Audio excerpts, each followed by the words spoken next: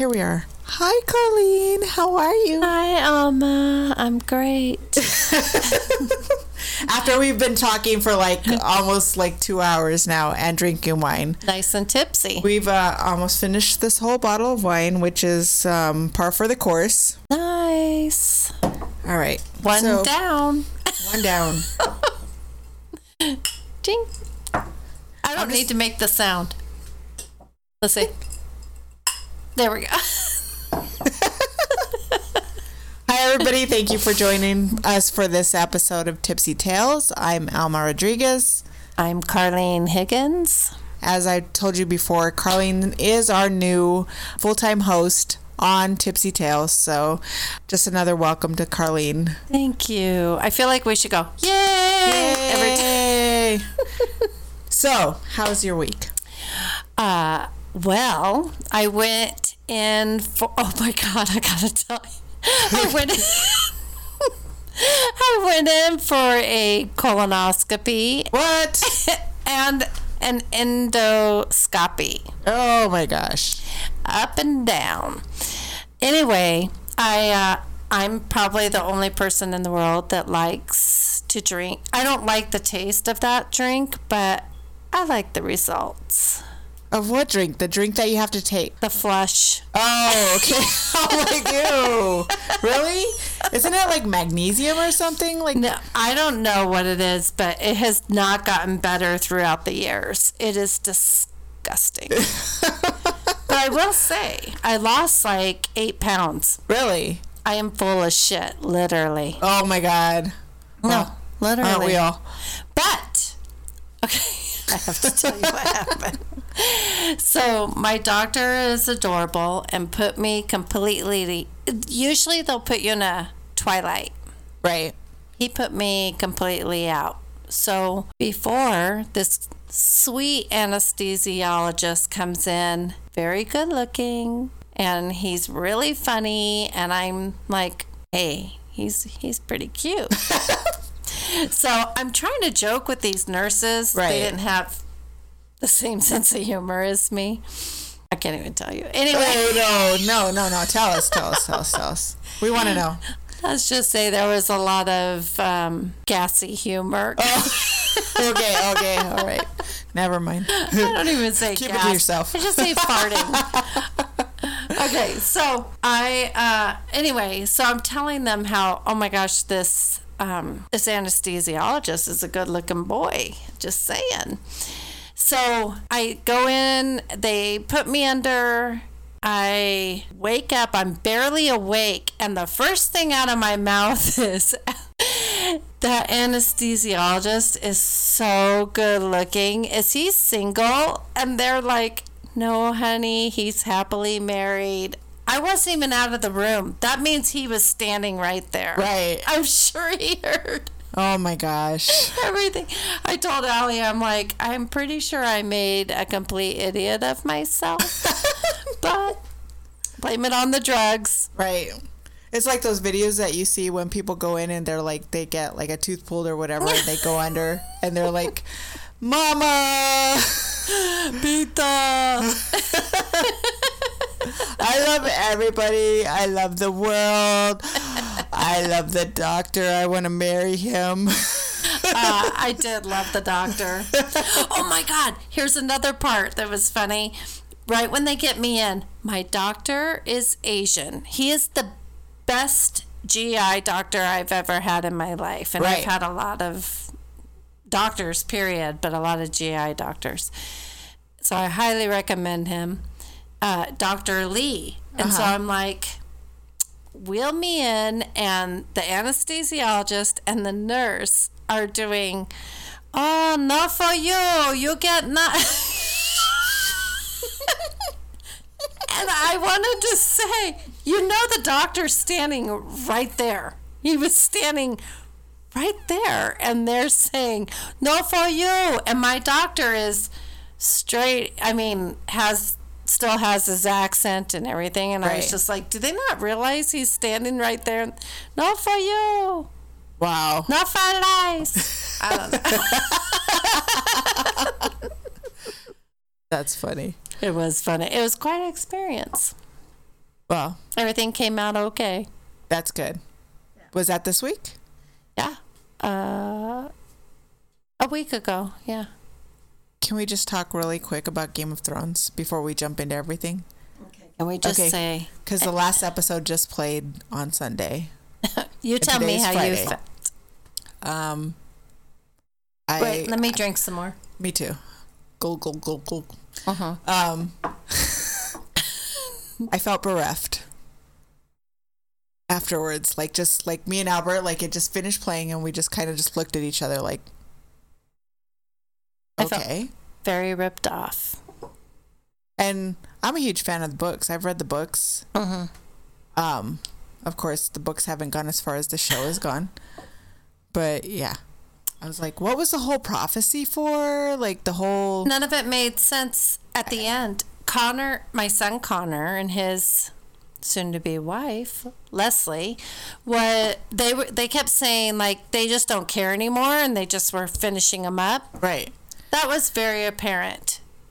Extremely apparent. I mean... 6 episodes. Starbucks cup. Did you see the water bottle? Yeah. They just didn't care anymore. Yeah. And what was the whole point in Jon Snow is supposed to be... The whole prophecy, the whole build-up, and Right. then all of a sudden the big reveal at the end of last season was Jon Snow is Aegon Targaryen. Right. Like he's the rightful king. Right. What happened to that? Yeah. It made no sense. It was I felt very empty. I did too. I was very ripped off. We're not the only ones that felt... Are Did we you the only see- ones? No. Are we? Are we? You guys tell us. Like, you guys hit us up on Facebook or Instagram and let us know what you thought about it. And anybody that's following Game of Thrones like we are. We want to know. We want to know. You know what else? Connor and Leslie, they're very into all of this, so they tell me what to go and watch. But the actors, if there's a reel that shows all of them commenting, like the media asking them, how do you feel about this season? How do you feel about the end of the season? You can clearly none of them were happy about it either. I think they're kind of like defensive because, I mean, they acted their asses off and they did their best and it was grueling filming the whole season. They're kind of defensive about it, but at the same time, I think they're kind of like, yeah. They felt ripped off too. Yeah. I think they got gypped. I mean, even that, 6 episodes to wind up all of that, just the big fight scene with, oh my gosh, the ice. Oh, yeah, when they were going up against What are they called? the Night King. Thank you. That whole build up, lasting that one scene, Leslie had actually said, no, I think at the end they're going to come back or something. And I'm like, no, that was it. And I was right. That was it. Yeah. But that whole build up was to make it only six shows for the last season. They should have done like too much. There's too much that they just squeezed into 6 episodes. Yeah, they should have done at least 10, right, or more, but at least 10, and then it should have made more sense. And honestly, like I was watching all the commentary, like all the way up until 5, and I was like, everybody was super pissed off about Daenerys, like her turn and whatever, and I felt like, okay, I guess maybe because I read the books, I kind of like understood the turn more. I didn't mind her turn because I feel like there was enough foreshadowing. Yeah, to that. That was justified, and it made sense to me. Right. What happened after that, didn't it? See, when 6 came, so I was like, oh, everybody stop being crybabies. It's just like, they just wanted her to be the good. Yeah. Like, I'm going to fight. And right. No. But when 6 came, I was like, okay, so there was a petition, an actual petition for them to redo this whole season. Did you hear about that? No, but they got I would have been cool with that. I don't know, like thousands of signatures of people that want HBO to redo the season. And I was like, really? That's a little over the top. People take it. There's actual people that take it so serious that they have to get counseling. I'm not joking. They have to get counseling. There's people canceling HBO because of it. I mean, people are furious. Yeah. I don't take my TV that serious. Yeah, me neither. Yeah, I was a little upset, but, I got over it. But I did want to talk about it. since we talked about it before, like I just wanted to because you and I haven't got to talk about it yet. We saved it for this. No, we haven't. So anyways. Not since I saw it on your calendar. So you have a really cool story for today, but let's talk about what wine we're drinking. I actually had this bottle on hand, the emergency bottle of Barefoot Pinot Grigio. It's super good. It's like Kool-Aid. That's what we're drinking. Yeah. Anyways. We may open a second. We might. We have a backup. One? This one, actually, Yvette gave me that. Oh, it's so nice. I don't know if we should open it. You even brought the bottle opener, girl. I did. Ready to go. I'm ready to go. You might have to take Uber home. It's a good thing you live super close. Yeah. Well, last time Allie picked you up. Picked me up. Yeah. So I will definitely be responsibly drinking. So you have a really cool story. I have a story that I found that I'm like super excited to tell everybody. Yours sounds very cool too. Yeah. So we'll start with mine because we always do the true crime first. Anyways. Me first. Because you know why I do it that way? Because sometimes the true crime gets super serious and it's murder and it deals with like some really serious stuff. And then when you get into the paranormal, we can kind of joke about it and laugh about it a little bit so we can end on a good note. But wait, are we not going to end on a good note? I think we'll end on a funny note with mine. Did you want to bring up any of the stuff that we were talking about? Well, do you want to plug your Facebook page? Well, that would be nice too. Yeah, that's one of the things we were talking about. Yeah. So you guys can find Carlene. I'm going to let you tell you. You can find me on Facebook at Psychic Medium Carlene Higgins. And if you want to get in touch with me and you don't have Facebook, you can contact me at Carlene, that's CARLENE.spirit@yahoo.com. Yes. It's amazing, like the listenership that we've gotten since Carlene started. Like everybody's super interested. Yay! Yeah, and the whole psychic twist here. So I'm gonna switch up. I don't know if any of you guys are paying attention to the fact that we've talked about that we actually have a Patreon page, but I haven't really like put a lot of energy into the Patreon page. So we've been talking about the fact that we're going to do San Carlos. So we're super serious about that. We are actually going to do the San Carlos, but we have a bunch of different places that we want to go here in Arizona. There's Tombstone. There's Jerome, which is a mining town that's super haunted. And do you know what I found out? What? The most haunted place on the west side? Saguaro Ranch Park. I would have never guessed. I've been there 100 times. Me too. Really? Mm-hmm.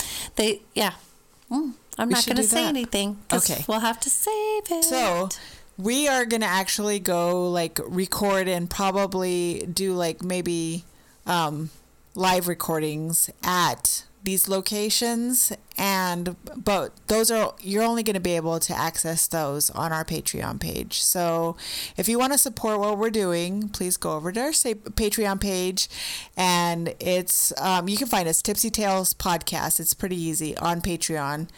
Give us some support, and we are going to start putting stuff up there for you guys to unlock and actually view. So we'll keep you posted as to what's going on with the Patreon page, coming up here in the future. We also mentioned in the last episode that we have gone bi-weekly. So every other week our episodes will be airing. So they're going to start airing Tuesday like they were airing before, but it's just going to be every other week. So just wanted to remind you guys about that. Be worth the wait. Yes, definitely. Anyways, so my story, I'm super excited to tell you. I don't know if any of you guys have heard of Sharon Kinney. She's actually an American serial killer. This looked really, when you told me, I just looked it up real quick just to get an idea. It looked really interesting. Yeah, I'm excited. Like a femme fatale from the 60s. What is that? Am I ridiculous for not knowing what that is? Do you know? Like a fatal feminine killer. Okay. Yeah. What? I'm sorry. Is that ridiculous that I don't know what that is? No, it's just, I guess because You've been doing this. Yes, I've been doing this long enough, so yeah, that's funny. No, this is going to be a good one. I'm excited. So, Sharon Elizabeth Kinney, born Sharon Elizabeth Hall, is a serial killer, the subject of the longest and currently outstanding arrest warrants for murder in the history of Kansas, Missouri, and one of the longest outstanding felony warrants in American history. The dogs are barking again. Do you think he got us dessert? We can only hope. Okay, go. Because that was the best. That was the best so good. Chinese food ever. It did taste exceptionally good. It might have helped that we drank this whole bottle of I was wine. going to say, it's like drunk food. Right. You go through Jack in the Box and get their Spam tacos, Yeah. and they're like, oh, these are the best tacos I ever. think we just inhaled this whole thing right now. I know I did. All right.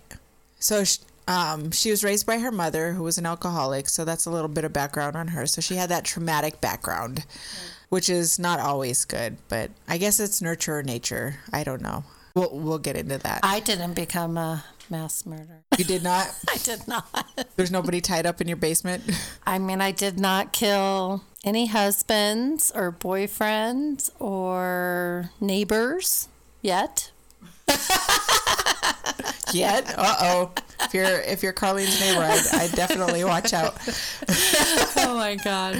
So she meets James Kinney, who's her future husband, at a church function when she's 16 years old. So she's pretty young. They automatically have this summer fling. He's going to Brigham Young University, and she doesn't want him to leave. And so she basically makes up this story that she's pregnant. She has abandonment issues. Yes. So wait, she had an alcoholic mom, but no dad? Well, I mean, really, that's the only thing I kind of picked They up. only was talk about the mom? Yeah, the mom. So I she's, didn't have a dad. yeah. That's probably the major problem. She has the She thing has- with she has- men. yeah, she has Oh, daddy issues. It's this every time they get our psychoanalysis. Right. You're welcome, everybody. You are Or our welcome. Google PhD. Where's our check in the mail? So, yeah, the summer romance gets super serious. James, it's time for him to go back to school.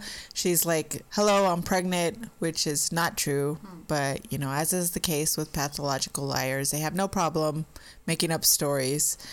So, They always say they're pregnant. That's how it starts. right. It's always, that's like, why is that the easiest Because lie? it's the hook. And he was Yeah. like super uber religious. He's this Mormon kid, you know, comes from this Mormon background, and she knew that. So Right. he basically says, okay, I'll marry you. And they get married in 1956. Wow. Sharon couldn't hide the fact that she wasn't really pregnant, you know, so she fakes a miscarriage. I was just going to say she had to have done something like that. So, and then not long after this, she gets pregnant with their real child. Legit. And in 1957, she has Dana, Danna. I don't know if it's Dana or Dana.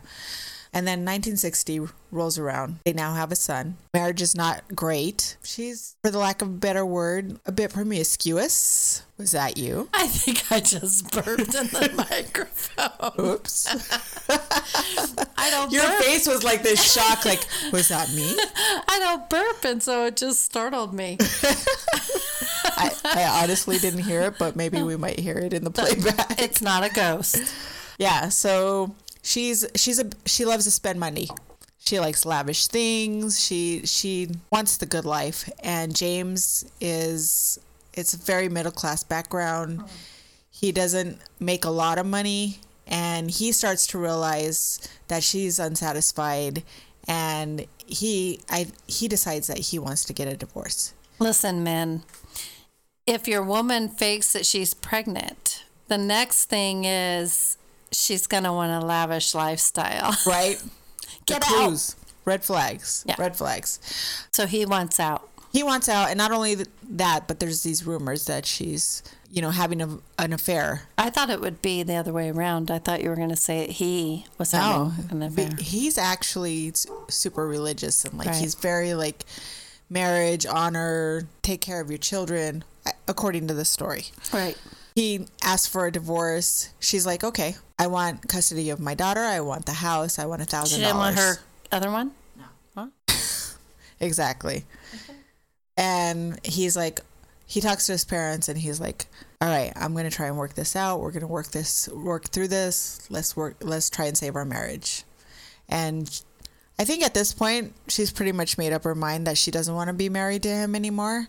So one day, poor James, he takes a nap. He's not going to wake up, is he? He doesn't wake up. He gets shot in the head. And she calls police and basically gives a story that Dana did it. She blamed her daughter? Who's 2.5 years old. What? Yes. That's insane to me. Yes. So, like... And they bought it. Yeah. What? Yeah.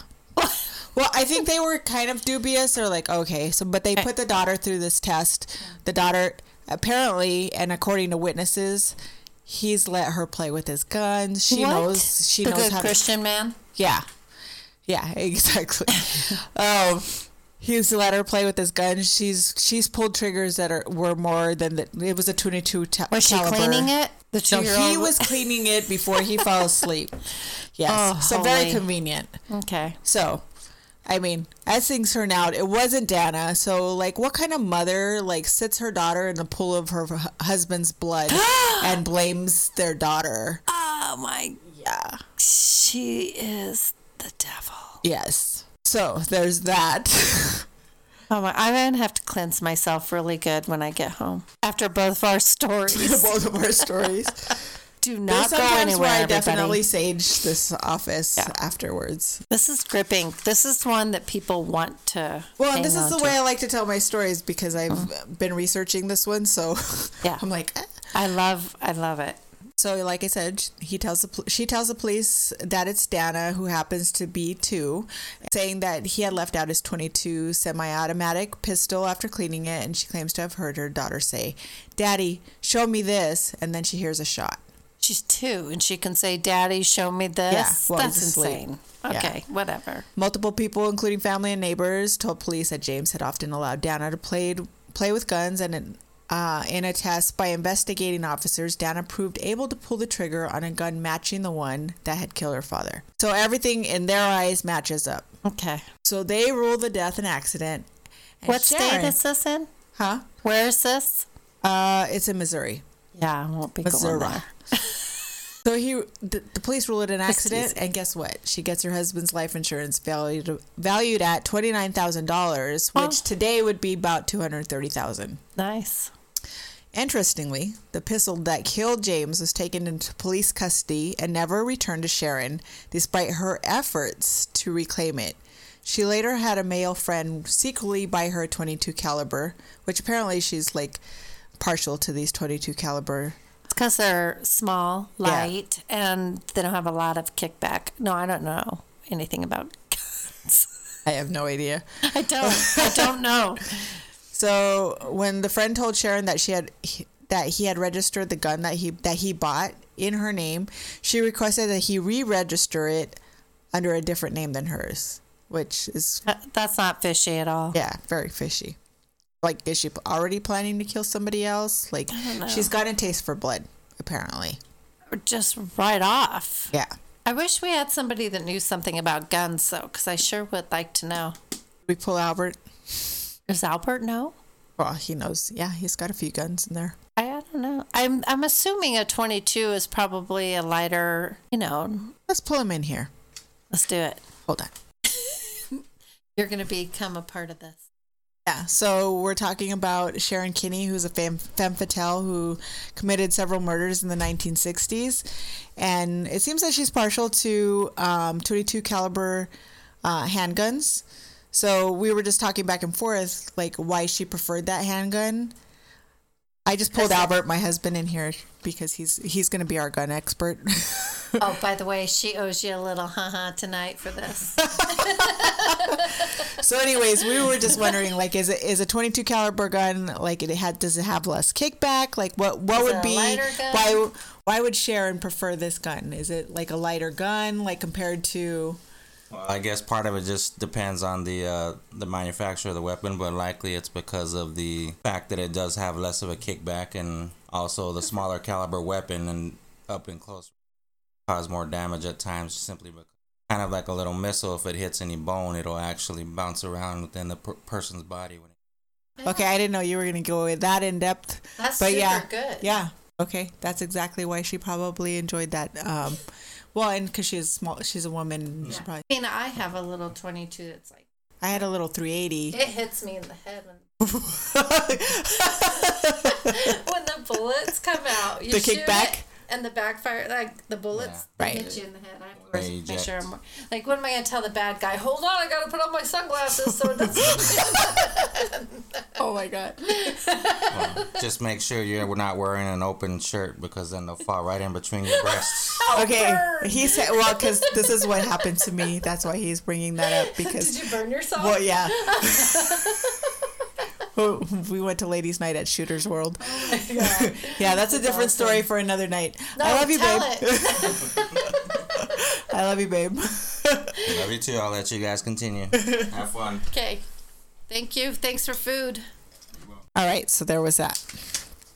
Hopefully Albert. that all came up. Hopefully that all recorded. I could hear him, so it sounded good. Okay, so And the part where you say you owe him. No.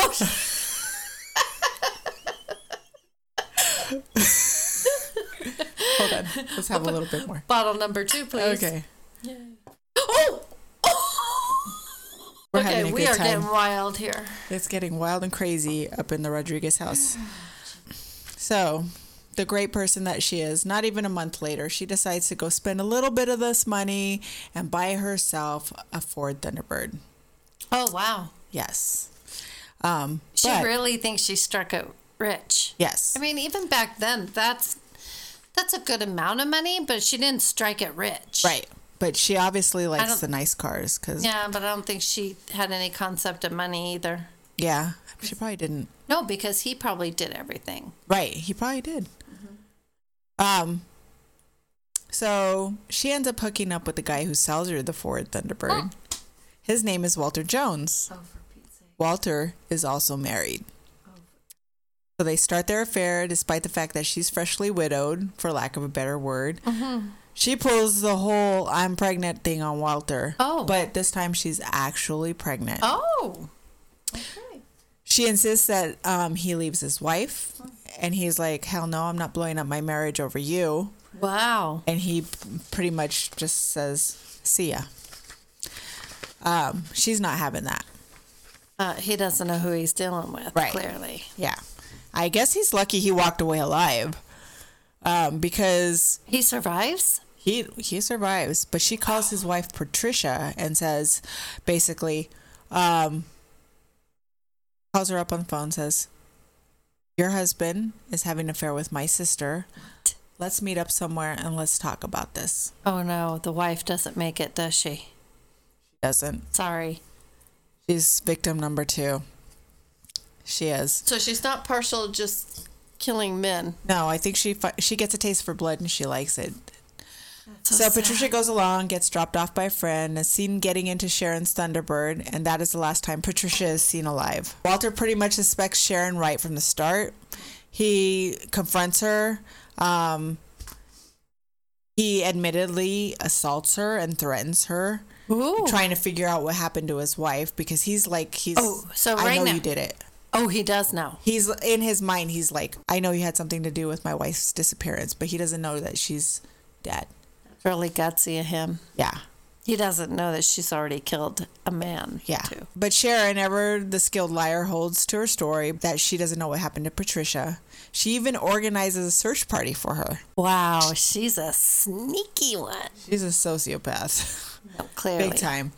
After said search party, she meets up with another old boyfriend from high school, John Boldies. These Who poor he men. kind of actually, he's the one that she's rumored to have been having an affair with him on her husband. That's the When she was married to the guy that she murdered, she was rumored to have an affair with this guy. John okay. Boldies. All right. They go to a popular makeout spot, Lover's Lane, whatever. She probably guided him to that spot and said, "Hey, let's go right here, our old spot."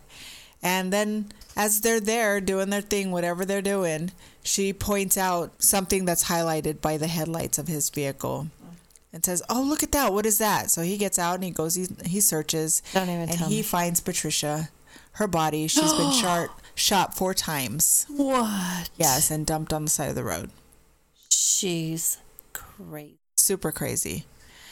So she basically tells him, all right, take me home. Don't tell anybody that I was with you when you found Patricia. Because he was like, I want to go to the police. Let's go to the police right now. Like, that's the natural, that's a natural reaction. And she's like, no. Take me home first. And don't tell anybody you were with me. She planned that shit out. Yeah. He goes to the police and he basically says, Patricia was with me. Oh! Yeah. Nice. And they arrest her. And they end up charging her not only for Patricia's murder, but for James' murder, because now that's two people that have suspiciously died. Oh, so now they're saying, never mind. Maybe it wasn't your kid. It was you. Yes. After all. Yes. And I think they kind of were like, this doesn't make sense, but, we don't have any evidence against it. And right. your story kind of holds up because your daughter knows how to... Your 2-year-old knows how to handle a gun. Yeah, which is really weird. Really fucking weird. So the investigators immediately begin to question Sharon and Boldy's and Walter. All three were questioned on May 28th. Walter and Boldy's both gave written statements admitting that they had dated Sharon, and both agreed to lie detector tests. Sharon gave an oral statement to police but declined to sign a written one or take the lie detector test. She was questioned again on the morning of May 30th and Boldy's on May 31st. The scheduled polygraphs for the two men were performed on June 1st, and both men were deemed to have been truthful in their statements. Sharon's brother Eugene was also questioned on May 31st, but declined to answer questions. The trial for Patricia Jones' murder was postponed until the birth of Sharon's third child, which was from Patricia Jones' husband. Oh, my. She was acquitted of Patricia's murder, but she was convicted of James' murder in 1962. That's so backwards. Yes. And more on Patricia's murder later. Oh, okay, good. She was sentenced to life in prison. On the trial for Patricia Jones' murder, the prosecution was unable to firmly establish that Sharon owned or had once had a weapon that killed Patricia, though both Sharon's known pistol and the one that fired the bullets that killed Patricia were .22 caliber weapons. Ray Thrush, the man who sold the pistol to Sharon's co-worker, had led police to a tree that contained what he claimed to be bullets he had fired from that pistol. However, when the bullets were extracted from the tree trunk, tests showed that the extracted bullets were not identifiable as having come from the weapon that killed Patricia. The prosecution rested its case on June 21st after calling 27 witnesses. This is for the case about Patricia. Yeah. But I wonder when did forensics get even good enough to where they can match a bullet? Because that's not even that hard. That's just looking for the same pattern. The groove marks, all that. Yeah. So, like, what year was this? This was in the 60s. Still? Yeah. This was like... Was that not this even... This is 1962. Oh, maybe it was still too early to do that. Well, actually, 1960. So, 1960. So, like, within Probably the same still. time frame, she, like, within months, husband, and then she kills Patricia. Okay. So that's crazy that but they the can't trial, put it together. But the trials went on to 1962. The prosecution rested its case on June 21st after calling 27 witnesses. Sharon's defense, which took less than 2 days and involved 14 witnesses other than Sharon, who did not testify, focused on breaking down the state's claim of motive and means, arguing that Sharon had no reason to kill Patricia. Wait a minute. No reason to kill Patricia? She was pregnant with Patricia's husband's child. She wanted her husband. What do you mean? Well, did nobody tell them that part? It was part of everything. And that the pistol she was alleged to have owned had not been proven to be the murder weapon. So in 1963, her conviction was overturned on a technicality. Her second trial was held in March 1964, but was deemed a mistrial because it was discovered that a juror had once retained a law partner of the prosecutor. Crazy. Her third trial, so number 3. This is the luckiest woman alive. Right? Her third trial also resulted in a mistrial when the jury was split 7-5 in favor of acquittal. Apparently, if she was a man, If she was a man, none of that would have been happening. No, I guarantee it. No. But also, she was very skilled at convincing people. She was one of those people good con artist. Yeah. Yeah. I know someone like that. Very, very, very manipulative. Yeah. So while she's waiting for the scheduled fourth trial, set for October 1964, Sharon is out free on $25,000 bond and decides it's a perfect time to take a vacation to Mexico with a new lover, Samuel Pugliese. leaving her children with James' father. Wow. She has nerve. She travels under the name of Jeanette Pugliese, and later they tell people that they've gone to Mexico to get married. Under the legal term of her bail, Kinney was permitted to leave the country, but her contract with the company that posted her bond prohibited her from leaving Missouri without written permission from the company's agents. So I don't know how that worked. They need to make... Did they make a movie about this? They need to. I know. There is no movie. I am shocked. I looked. I'm shocked. I'm surprised somebody hasn't scooped this up yet. This is just crazy. Yeah. So they register at the Hotel Gin as husband and wife in Mexico. Sharon, saying that she felt unsafe in the foreign country, bought a pistol, which meant that the couple now possessed multiple guns, having brought one or two with them from the U.S. On the night of September 18th, 1964, the couple get into a fight, and she decides to go to a bar where she meets a man named Francisco Paredes Ordóñez, and they end up going back to his hotel room. You know, back then, not only could you smoke on a plane, but you could also bring your weapons on a plane. Yeah, that's crazy. You think about that now in terms of today, and you can't even get past. Some people can get past. Well, some people can, but yeah. But no. For the most part, you can't. For the most part, you shouldn't be able to get past. You'd hope. So now she goes back to the hotel with this guy, this Latin guy. Mm-hmm. According to Sharon's account, she went with Ordóñez to see photographs he offered to show her, but he soon began to make sexual advances. Oh. Hello, you went back to a guy's hotel room. What did you freaking expect? Okay. Which is, even if what she said is even true, she probably just was like drunk and trying to get back at following her pattern. Right. She was probably going to go get her some.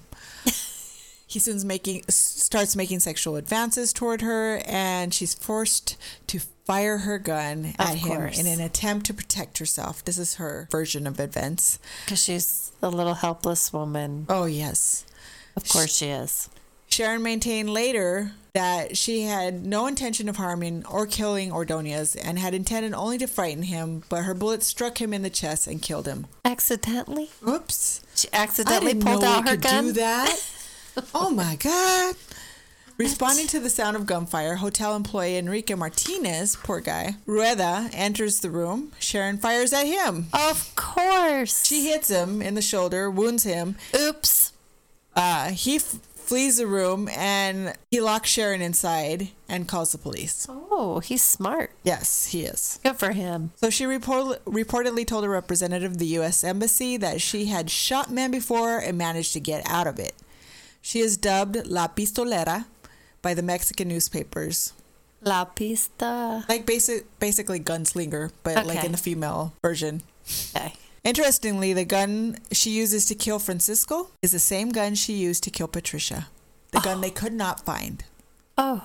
But because of double jeopardy laws, Sharon had already been acquitted of that crime, so she could not be charged again for it based on the new evidence. I think they need to amend. I've been thinking about this because there was something else I was watching, and I'm like, they need to amend this whole double jeopardy rule. Right. I mean, if you get new evidence, it needs to be able to come up. Yeah. There needs to be some stipulations to that rule. You would think. Whatever. Sharon was tried and sentenced to 10 years in prison. She appealed the sentence, and the Mexican court found that she had not been punished severely enough.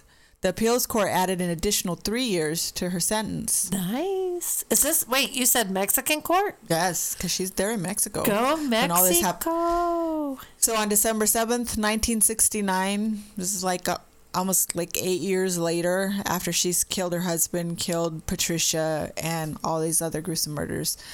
Sharon Kinney was not present for a routine 5 p.m. roll call at the Ixtapalapan, I know I said that wrong, prison where she was serving her sentence, but her absence was not officially noted until she failed to show up at a second roll call later that evening. Apparently things are a little lax in Mexican prisons. You know, they're like, oh, maybe she was taking a siesta.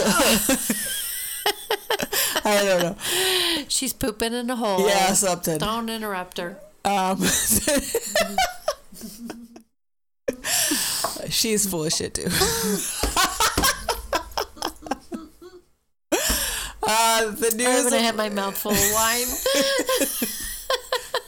The news of her escape was not reported to Mexico City police until 2 a.m. the following morning. A manhunt was then arranged, initially focusing on the northern Mexican states.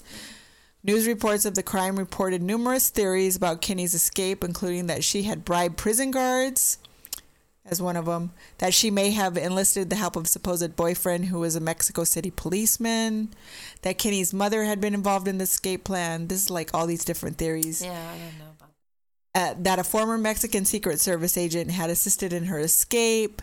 Okay, well, I could see her Manipulating. flirting and like getting somebody to think that she's in love with them and maybe getting her out that way. I could see that with her. Or that she may have disguised herself as a man to help her escape.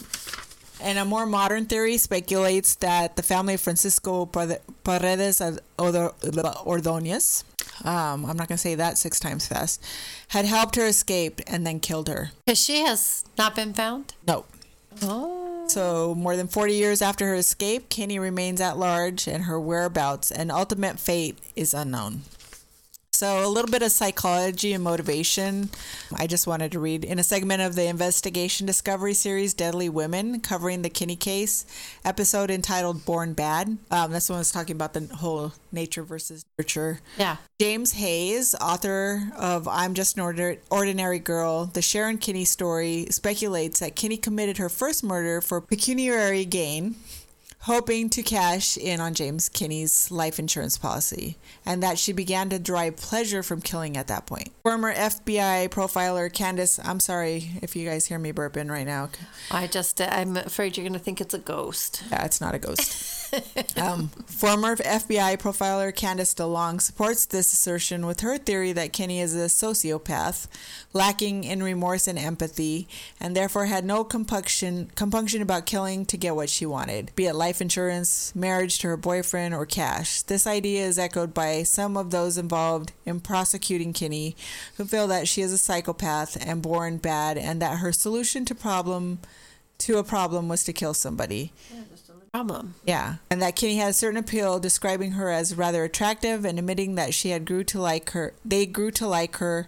The Mammoth Book of True Crime describes her as a relative rarity, a pretty criminal. Does it say what happened to her kids? No, I didn't see that in anything. It sounds that like I she read. didn't even care. Yeah, Like they kind of just ended up like with family members, which they were probably better off. Yeah. Ow. That was good. That needs to be a movie. Who do we need to contact? Hollywood. Who could be her? A blonde. It sounds like she had blonde hair. She didn't. She was actually a brunette. What? Yes. All right. I don't know. I looked at her picture. She wasn't that pretty to me. You know who would play her really good is it's an actress that plays a lot of kind of crazy people. Oh, I don't know her name. She kind of has bigger lips. What movie did she come out in? Oh, shit. I don't know. I'm going to have to get back to you on that. I'm going to figure it out. It's going to drive me crazy. Whatever. Go. No, that was the end of my story. That was good. You like that? Yeah, I thought it was pretty interesting. Totally needs to be a movie. Yes, definitely. Ready? I'm ready. I'm totally ready. All right. What you got? I'm doing the Queen Mary. Got to keep it in California. All right. Except we're going to go north more than San Diego. Okay. Long Beach. So I was thinking about this on the way over here. Have you ever gone on a cruise? No, I've never gone. Never. Okay, you guys, you and Albert at least need to go on a cruise. Go on just the little like 3 or 4 day. Me and my sister, my mom, my sisters, and my mom go. Now, my sister, I think my kids are going. I'm not going this time.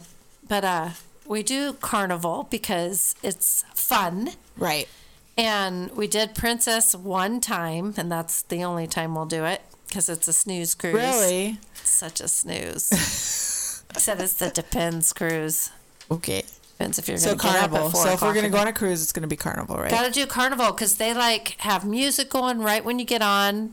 Their goal is to get you wasted though, right when you get on. Well, I but heard that, that's my goal. you really spend the money on the alcohol. That's the thing that you spend the money on. You do, but the thing is, you go for maybe spend $300 or $400 for a 4-day cruise, and all your food you can eat day and night. Everything's paid for. So the only thing you have to cover is alcohol, Right.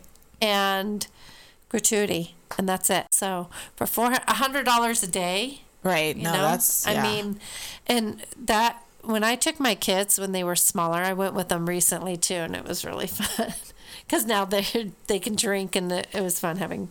They were crazy, Right. But I mean, when they were kids, little, we went, and it was cheaper than going to Disneyland, cheaper than even just doing a turnaround trip to the beach.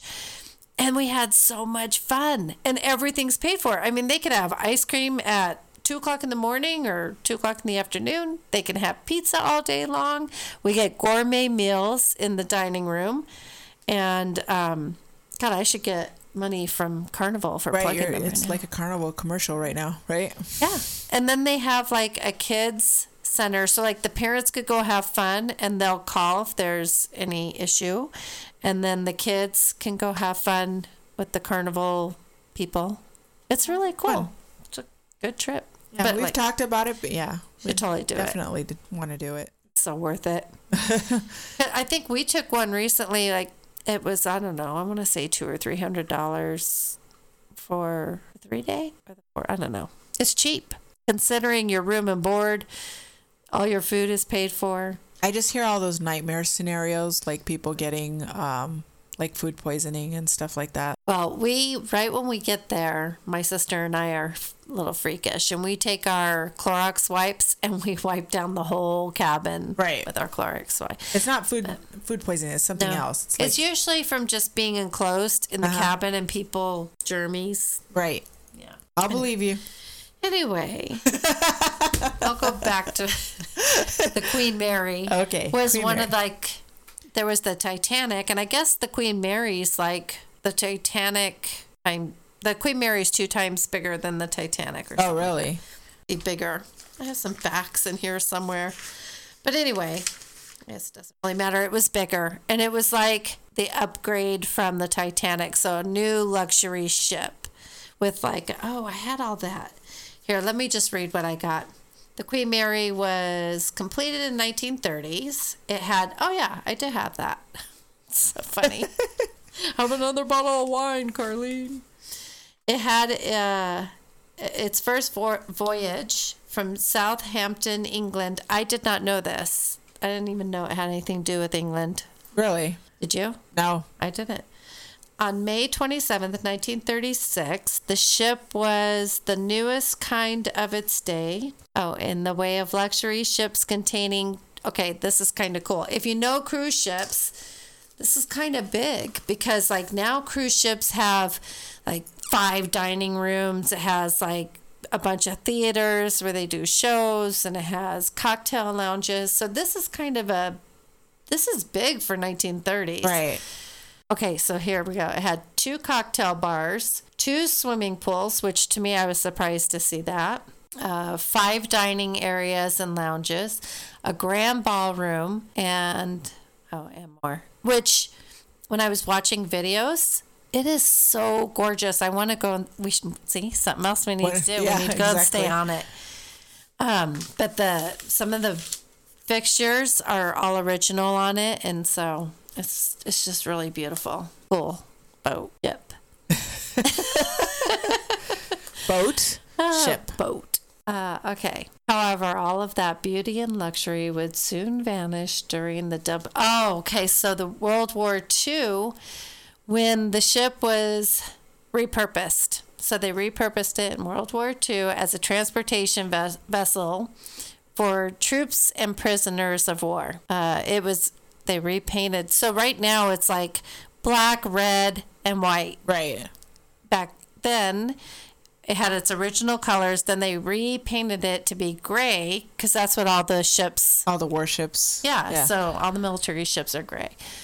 So they used it That's a lot of paint.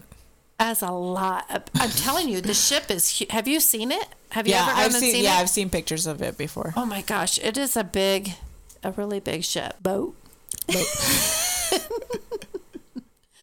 Okay, so after they painted it gray, they named it the Gray Ghost, which is ironic. Yeah, interesting. Yeah.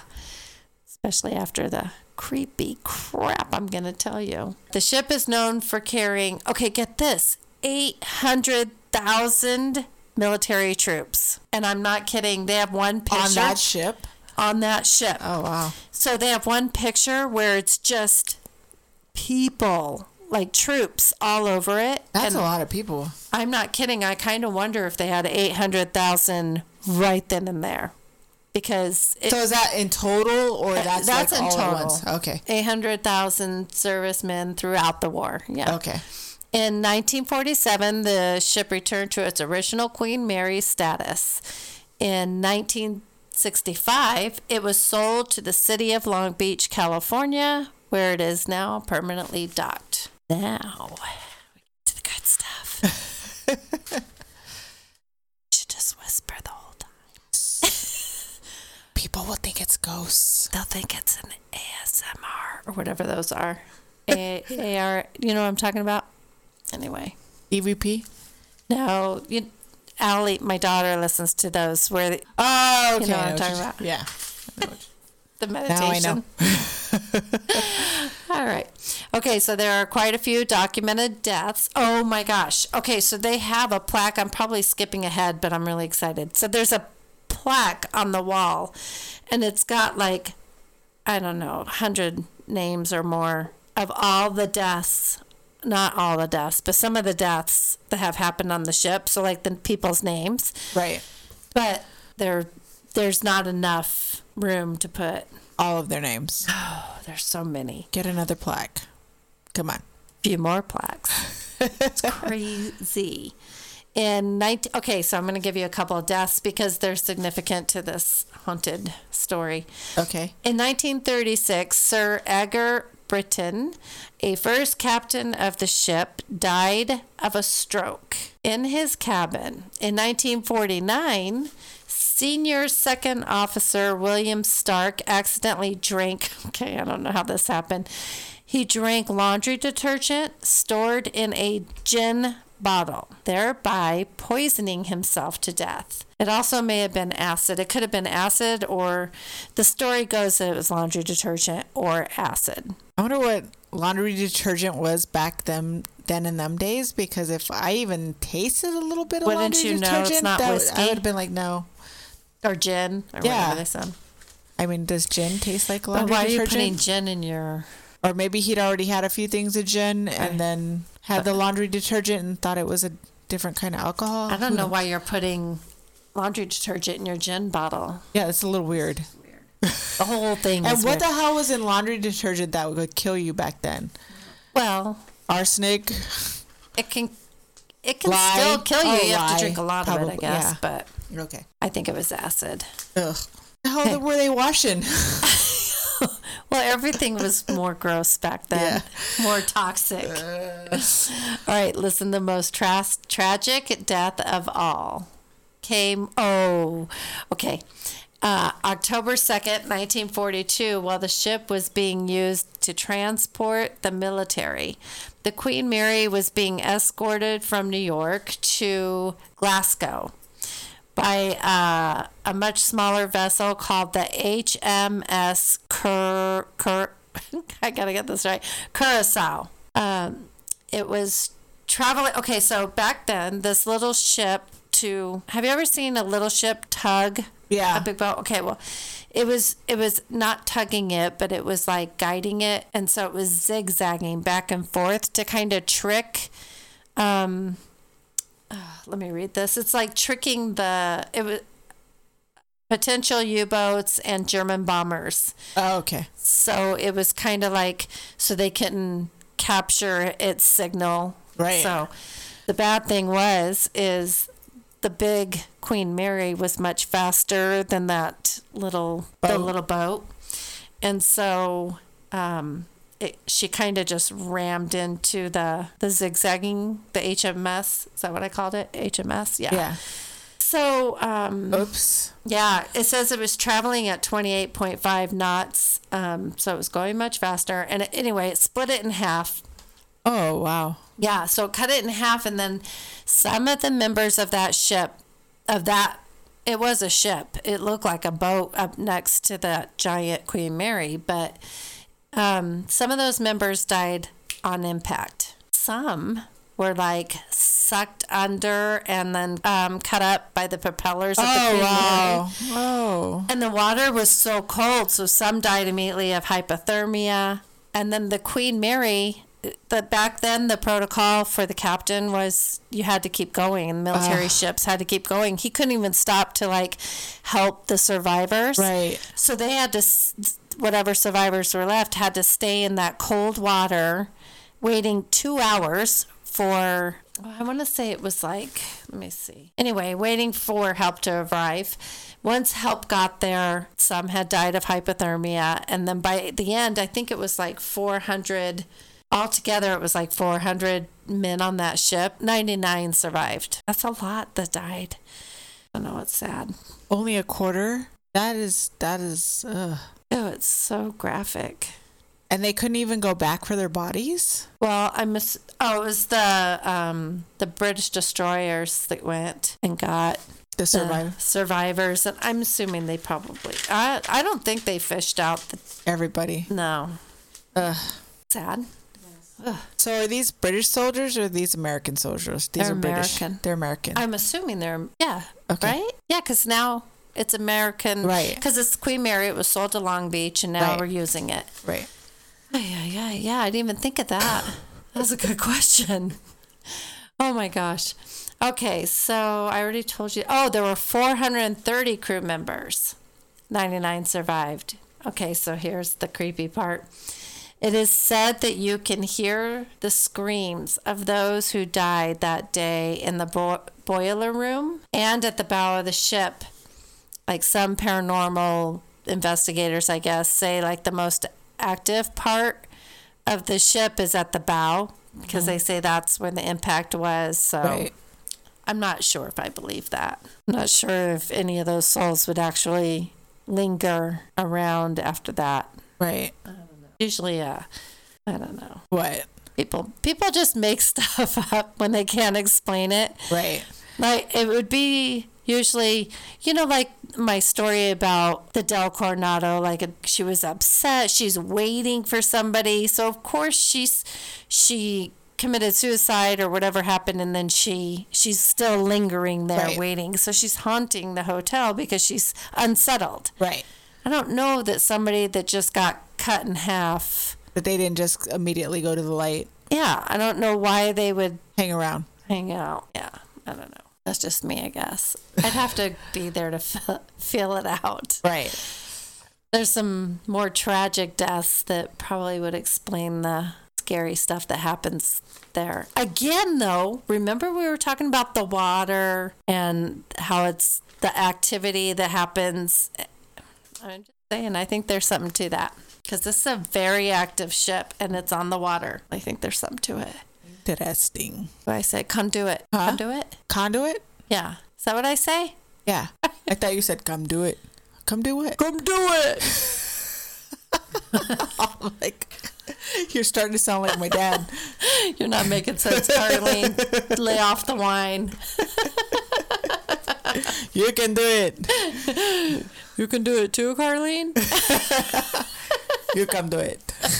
That's hysterical. All right. Anyway, other deaths include these get creepier. 2 women that drowned in the first class swimming pool. Some say they can see an apparition appear of the women in 1930s clothing. The other in 1960s type garments or whatever clothing. There's also reports of a boy who fell overboard near the pool who haunts the passageway. Also, a little girl named Jackie is reported to haunt the pool area. Apparently, during World War II, one of the ship's... this is creepy, too. The ship's chefs was killed by Australian soldiers. How would you like to die this way? They shoved him in one of the ovens. Yeah, he got cooked. What? See, that's the kind of spirit that would be like, I'm fucking staying here, assholes. I'm going to hunt the shit out of you. Yeah. I see him sticking around. And then there was, I got confused with this one. I think there were 2 people that got smashed in the, so have you been on any kind of ship? No. Okay, there's these really heavy doors that go in between, like if they're in an engine room, there are these doors, and I think they seal off during, like, if water was to get in. Well, I've watched Titanic, so I can... Oh, there you go. Yeah. Okay. So that's what I'm imagining, what you're saying? Picture that. Okay. So, like, these really heavy metal doors. This one, there's one story of, in 1966, an 18-year-old crew member was crushed by the automatic door. So, like, when the water started coming in, the door shut automatically. Okay. And it was door number 13, oddly enough, the number 13. Oh, they were doing a watertight drill. That's what that was. So they were doing a drill, and it shut on them. But then there's another story that a firefighter was going through that door or something, and the door had shut on him, and kind of the same spiel, I guess. So I'm not sure if it's 2 different people or if it's just one guy, but people will see an apparition of a guy in overalls, or when I was watching YouTube stuff, they had a recorder down in that area, and you could hear somebody talking to them and telling them, like, I can't remember what I heard. Anyway, just conversing with them. Right. Yeah, it was kind of interesting. I remember, like, a while back, I used to watch Ghost Hunters. Yeah. And I think they actually got, like, what do you call it? When it's the camera that can pick up the heat. Oh, right. I can't remember the name of it right now because alcohol. But I'm trying to remember, too. Infrared. The night vision. Infrared. So they had an infrared camera, and it actually picked up something, and I think it was that. Door number 13 area? Yeah. Yeah, that's definitely active. And then they had, the most haunted room. Oh, okay, listen, I'm going to break away from my, the most haunted room of all on the ship is B340. They kind of say all of the B level is the most haunted, but listen, I'm just going to say the whole damn ship is haunted like crazy, because after I watched some of the stuff that YouTube people were putting out, and I'm pretty good about debunking or knowing when people are just full of crap, this stuff got crazy. It got like, I wanted to be able to message some of these guys and tell them, you need to call me because we need to get that ick off of you. Right. Like, it's like bad. walking away with it? Huh? Like taking something home with them? Yeah, like these guys, well, they were really scared, and not even taking something home, but just being afraid. Like these one guys did a YouTube, they're in the room stupidly literally calling darkness. Like so in B340, they have, when you rent the room, it's like $800. A regular room is like $200, maybe less. But B340, they charge you a little over $800 for that room. Holy shit, really? They closed it for a while. And now, I don't know if they have it open now, but they opened it for a certain amount of time. And so you go in the room, and when you first walk in the room, there's like a pillar. And on the pillar, on the walls, are writings of experiences people have had. Like I walked by the room and saw a lady who looked at me for a minute, and then she slowly disappeared or whatever. But anyway, there's those kinds of things are written on the wall. And then in the bathroom, they have written on the wall Bloody Mary instructions. How to make a Bloody Mary, but how to bring her to life. And then darn it. I'd rather just have a Bloody Mary. Yeah.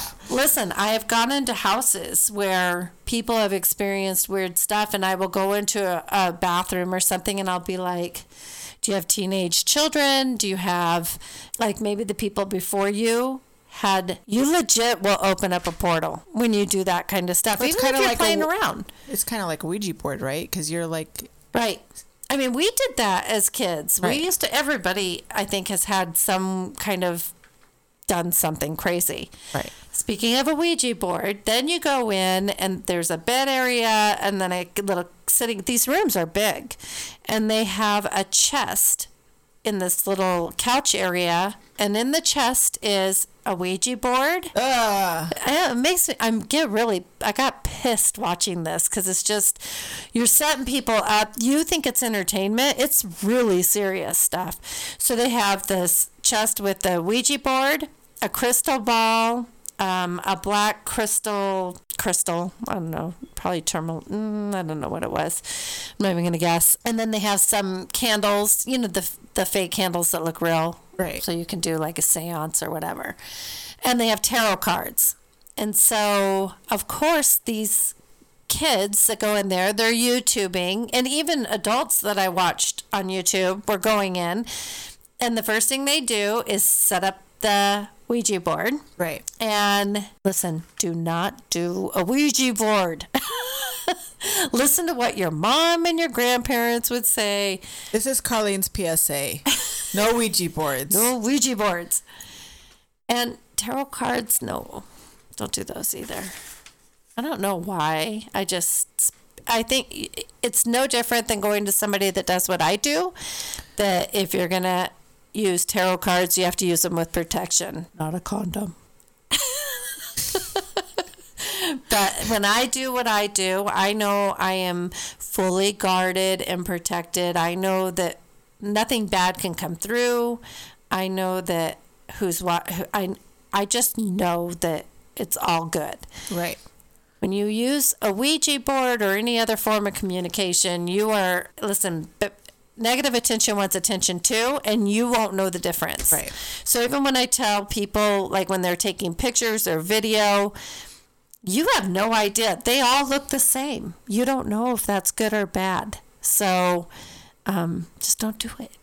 Right. Just wait until there's like a beautiful moment and you're having a party and you happen to catch. It's random. You're not saying, "Hey, somebody show up for my camera. Right. Somebody show up on my recording." It's just random. But Right. you're not requesting. No, because if you call Uncle Joe to come, you don't know that that's Uncle Joe. Right. So I do, because I'm amazing and I know everything. No, I'm just kidding. Okay, so anyway, that's what these kids and YouTubers are going in. But these kids in particular, I watch them. They get the Ouija board out and they're trying to communicate and nothing's coming through. So they're like, we're going to wait for dead hour, 3 a.m. Well, let me tell you about 3 a.m. Yeah, I was just going to say, can you elaborate on 3 a.m.? Yes. So this one kid is explaining 3 a.m. and I'm like screaming at the TV because he's like, 3 a.m. is known as the devil's hour. The witching hour. Yeah, right. Really, that's a time when it's the quietest. And especially when you're sleeping, you might get sleep paralysis where you can't move. And it's scary because you don't know what's happening. And some people will be like, but I saw this and it was holding me down. But in reality, it could have just been, it's like, I describe it as like having surgery and being under anesthesia and waking up. The surgeons aren't hurting you. They're trying to help you. But if you wake up during surgery, you think you're being hurt. Right. So it's kind of like that. The angels are working on you. You're supposed to be asleep, but you woke up in the middle of surgery. And so, of course, it's scary too because you're not used to, you never knew that that's what they were doing. And so you don't know what's happening when you wake up. Interesting. So, yeah. So and not everybody has sleep paralysis, but it's their way of kind of preparing you for, I still get scared when it happens to me. Right. Because you're not in control. I'd like to do like an episode on sleep paralysis, like in the future, because I've had it before. It's pretty scary. It is scary. I mean, I've done right too. Jesus, help me. Yes. Like I'm asking him to help me because you just don't. It is scary. You're waking up during anesthesia. And then, but it is actually a time. And I always tell people, like, between 2 in the morning and about 4 or 5 in the morning, like, when you're in your deepest sleep, most people, not me, I don't sleep, but you're your deepest sleep, that's when that angelic realm can work on you. So it's 3 a.m. is not just, listen, there was a time I wouldn't even meditate at 3 because I thought the same thing. Like, Right. oh, it's just when bad things come out. But it's not. It's just the quietest time. And it's stillness. And so it's a good time for them to come and work on you and to speak to you because you're finally quiet. Right. Anyway, Interesting. I'm not afraid to meditate at 3 a.m. anymore. So I promise you it's not just anyway, but that's what these kids were doing. So they're trying to call basically anything. And then as soon as they think it's that dead hour or what they were legit calling in negative energy. And so they knew it was 3 a.m. in their eyes was evil's chance to come through. So they're like setting things up, getting the candles lit. They went in the bathroom. They did the Bloody Mary instructions. I guess at one point you could see like an apparition in the mirror. Oh. I didn't see it because I was on a bad TV, but they pointed it out. Yeah, freaky, right? Right. Because Yeah. now Spirit's like, okay, now you're getting what you want. So here we are. And so just about, as it gets to be about 4 a.m., and they're like, okay, hey, let's wrap it up. Let's get going. Well, like I said, negative energy wants attention too. So right when this energy starts to see that they're giving up and they're going to leave, it's like, well, heck, we can't let that happen. So it starts making these knocking noises, and they start to realize that Spirit is communicating with them. And so they start asking it questions. Right. And it's answering them. And I think that was really cool too. But they start asking it questions like, are you a good spirit or a bad spirit? It straight up tells them, I'm a bad spirit. And they continue to talk to it. Okay. The only time they finally got scared, like I'm yelling at the TV going, you need to go, get out. Like it wants your attention. It's feeding off of your energy. What are you doing? Right. Finally, this one kid says, I just want to ask, they kept saying that. People do this to me all the time. I just have one more question. And then like 2 hours later, wait, I have one more question. Right. That's what they were doing to the spirit. I just have one more question. So he said, is there a heaven? And the spirit said, no. And so then the kid goes, that's it, we got to go. Everybody like hurries up, packs up their stuff, and they run out. That was the more. that was the kicker for Yeah, not I'm a bad spirit. Right. Not I'm evil. There's no heaven. Yeah. All right, bye. So later they said, okay, well, we didn't show you everything because it changed our lives, blah, blah, blah, whatever. And I'm like, oh, you people are ridiculous. So they had a continuation. I guess they showed it like 3 months later, and they had asked about sharing. Can we share this? And it said no. And so they were debating if they should, is something bad going to happen to them if they share it?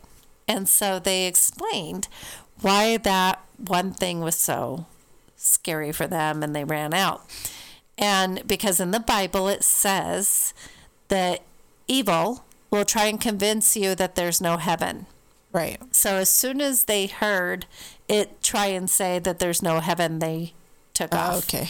So that was like, oh my God, it really is dark. Right. The whole time they're talking to it, I'm like, It basically told them. it told them In the flat beginning. out. Yes. It's ridiculous. Not to mention, you're opening the door with dark, with the Ouija board and the Bloody Mary thing. Right. So what do you think it's going to come out? I was screaming at the TV the whole time. I bet But you were. that didn't I stop could just me. see. Oh my God. Allie should have videoed me watching this stuff because I was freaking out. But that didn't stop me. I had to watch I legit watched hours of this stuff. I got to tell you more. There's Okay. another one. Hold on. Oh, wait. I'm at the edge wait. of my seat. Oh, wait. I said I'm at the edge of my seat. No, I've been dying to tell you this part. So I watched another one where this guy's go into like M114. It's another haunted room. It's pretty freaky. I think it was M114 that they were in. It may have been B340, but they had fallen asleep. They set up their cameras. I think it was B340 that they did this in. And they set up their cameras and went to sleep. They were like, we're tired. We're going to sleep. Nothing's happening, whatever. And you can totally see a robe in the closet gets moved, like totally pushed over, which I will tell you, my sister did that after she died to my brother-in-law, like moved his stuff, in the closet and stuff. And then you see the Ouija board, one of the guys slept next to it. Oh. And the little teardrop piece. Right. The planchette. Yeah. They move it. Just move it. They don't do anything crazy with it, but I'm going to find out which one it is and tell you so people can watch it, because you can see it. They just push it over. Okay. I mean, it's kind of like we're just letting you know that we're here. Then there was a lamp by the head guy they kept trying to knock it over, and they couldn't push it over. And then when the guy wakes up in the morning, he's like, good morning. Yeah, nothing really ever happened. The lamp is totally knocked over on his pillow. He just didn't realize it. Wow. Yeah, it was crazy. Oh, and then, so I watched about 6 of these YouTubers doing these videos. Every single one of them, I'm pretty sure, except for maybe one of them, every time they went into these haunted rooms, and they would go in groups, so there was usually 3 or 4 or more of them, everybody farted. What? I am not kidding. Wow. If we have a theme that's running through this whole podcast today, it's farting. I am not joking. I'm like, I can't wait to tell what spirit makes you fart. That's weird. I am not kidding. Every single time, like this one group stayed they had a suite, and then they had another room down at the bottom in the B section. And as soon as they go in, they're like, God, what is that smell? It smells like death. Like, everybody mentioned this really gross smell. And then shortly after, they're like, did you fart? No. And then sure enough, somebody farts. Every time. Okay, you have to give me the link for this. I'm just going to send you all of it, because it's insane. Everybody, I'm like, I mean, it was enough for me to make note and talk about it. Wow, because a flatulent spirit. Yes, like, I watched the first one, I'm like, oh, that's funny, I'm cracking up. And then the second time, I'm like, wait, he's farting too. They all just had broccoli for dinner before Oh, and that's another thing. Every single one of them, they would go in and they'd explore a little bit, and they were all really hungry. Really? Yeah, so they'd all be like, God, I'm really hungry all of a sudden. We're going to explore, then we're going to take a break, we're going to go eat, and then we're going to come back and we'll tell you guys more. Yeah, they were all getting high, farting, and eating McDonald's. They were getting high on farts. Ew. Okay. Crazy, isn't it? Yeah. So, let me see. I just want to make sure I covered everything, because it was... Oh, so I'll tell you some of the stuff that happens, and then I'm done. So some of the crazy stuff besides so in one room, this group of people goes in, and they would go, everybody was also, they were drawn to the closet. There was always one guy in a group that would kind of daze out and want to go and sit down on the couch and just kind of like, I don't know, I just want to sit here and see if I feel anything or whatever. And they were like, what is wrong with you? It was almost like spirit was like pulling that one sensitive person aside. Right. And then there was, people were drawn to, I don't think it mattered what room, they were drawn to a closet. So they would go and get in the closet and close the doors. And in one, they would hear like tapping, like somebody's fingernail tapping. And so that would freak them out. They said common, and they showed this on the videos, that it's common for spirit to run the faucets, which is common for spirit anyway. Run water. I think a lot of spirit does that. They flicker lights, which we know. Okay. Oh, people hearing and people feeling overcome. So like, have you ever come to my house and you felt like, I've had people say like, oh, my head is hurting, or I feel like my chest feels heavy. But that's just because there's a lot of energy in my house. And so some people are more sensitive to it than others. It's not bad spirit. It's just that there's a lot of it and your body isn't used to. It's like going into an airplane with a lot of cabin pressure. Right. It bothers some people. It doesn't bother others. So these people are feeling that same energy, and I think just some are more sensitive to it than others. And then I think some, like, spirit is going through, so a lot of them were getting the goosebumps, and you know how you Right. Whenever I'm around you, I'm like constantly with goosebumps. Yep. And then, so feeling sensations throughout their body. Oh, and then they kept showing, they would totally be everybody in one room, and they capture this on video where all of a sudden, you know how hard it is to open a hotel room door? Yes. Their room door would just open. Really? Or the bathroom door, the closet door. But for a room door to open, that's hardcore. That takes some energy. Yeah. So that kind of stuff would I happen. hate hotel room doors. Actually, you gotta slide the card in, slide it out, pull it in. Oh my God, they're so complicated. Can we just go back to just like the key and the lock? I'm okay with a key. It can't go wrong, and you don't have to go like, oh my gosh, now I have to take all my stuff downstairs and have them like, give me one that works, and then they come and tell you that you're stupid that it worked. Yeah, they come up there and they just put it in there and they're like, oh, it worked. You're like, okay, I'm an idiot. Yeah, that's happened. But anyway, yeah, that's it. So, covers being removed, turning faucets. The knocking sound. Telling you, you gotta just pull up Queen Mary on YouTube and watch it. It's freaky stuff. I definitely will. I'm a huge debunker, and some of it, it's not like even the Del Coronado, like that one that I was like, the fans blowing the piece of paper. Oh, yeah. They got some pretty good evidence on a lot of these. Really? Mm-hmm. I was impressed for some of these kids. Although it made me go, oh my gosh, me and Alma, we need to get out on the road and do some of our own stuff. I'm serious. Let's do this. Yeah. We're starting with San Carlos. San Carlos. Definitely. All right, guys, stay tuned. Wait, let me say that again. Almost falling asleep. My story was so boring. I'm like hyped up now, and she's like, this is what happens when I'm drinking wine and I'm sitting still. This was fun. It's always fun. It is fun. Yay. I really enjoy these. Almost these gonna nights. go night now. Well, after I say thank you. Thank you. To I'm like, oh, thank you. I was just gonna say, I don't think Albert's getting anything. I don't know. It depends on how much he's paying attention when I come in the room. Oh, I'm sorry, Albert. I told you mine was kind of long. It was long. Oh, it wasn't that bad. Was it long? No, we're still good. Yeah, we're even less than the last time. We were like 2 hours. The time before that was 2 hours. How much was this one? 136. What? So far. Should we have a good night song?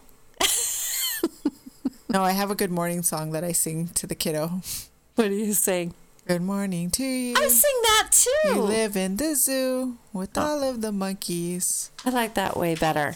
Shorty too.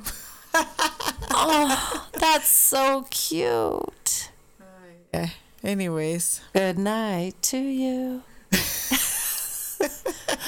We live in a zoo. We live in a zoo. Oh my goodness.